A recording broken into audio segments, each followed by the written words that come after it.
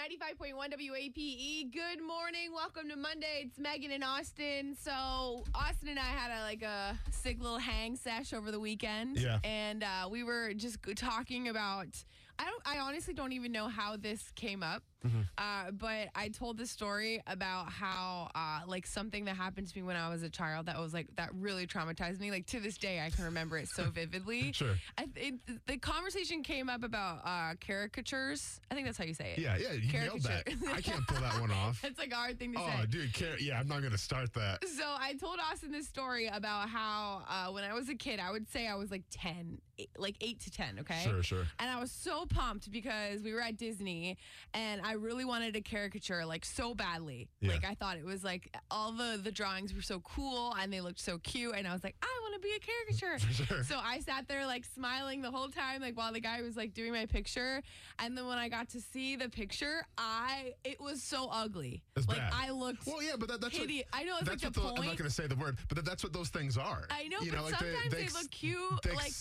Okay, so what was accentuated on your picture? Because they always accentuate something. It was before I had braces and I had this huge gap between my front teeth. And Because so you're a kid, yeah. But it was the way that he drew it, it was super accentuated. Buck teeth, basically, yeah. I was I look like an idiot. I'm so ugly.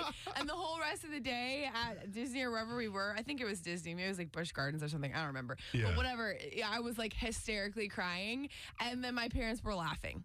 I probably would have laughed as well. They thought it was so funny, and it was I was like, this is the worst day of my life. So did that make you super self-conscious about smiling and stuff then? Yeah, I was I never really thought my teeth were that bad. They were straight. They just were not super together. Sure. So then, obviously I ended up getting braces. But you could have said you were so perfect, he couldn't find anything wrong about you until he saw your teeth. No, but it's I know that's so stupid, but that was a moment in time when I was a child that almost traumatized me in a way, Sure. You know? Yeah, no, I'll never forget. Obviously with my life, I've had a couple of stories like this, but I remember being in I think it was 3rd or 4th grade, and we were in it was a keyboarding class. Keyboarding where you have to learn how to type. Well, we didn't have a computer until I was in high school. So I sucked at it, right? So I hated the class off the get-go. The teacher didn't like me that much. But I remember we were doing this program where we had to fill out what we wanted to be when we're older. And then we had to put how much we're going to make and all that stuff. So it's kind of planning for your life. How much money you want to make when you're... No, because it's all right, so I want to have this job. Well, how much are you going to make from that job? So it said if you picked the job, it was a program that said how much you're going to make per year. Oh, okay. How much the taxes. Yeah, all that stuff, okay. Right? So it was a cool program. And I put NFL player. And my teacher immediately came to me and said, you need to pick something more realistic.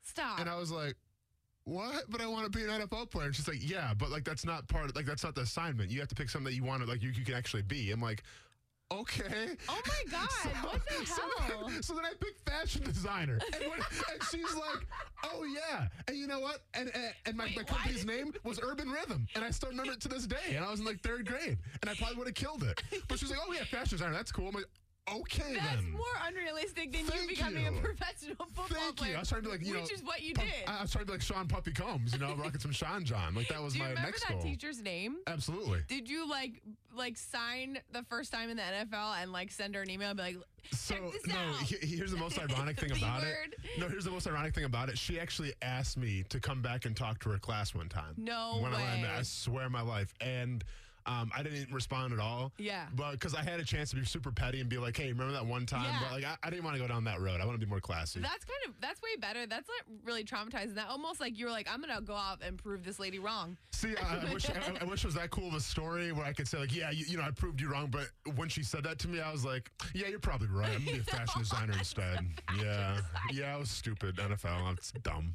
You could also be a fashion designer and an NFL. Nah, who's that lady to tell you that you can't follow your dreams? Yeah, for sure. Star 951. What's one moment, maybe a teacher or somebody in school told you couldn't do something and you ended up doing it, or a moment that traumatized you, getting a caricature and your teeth are really ugly?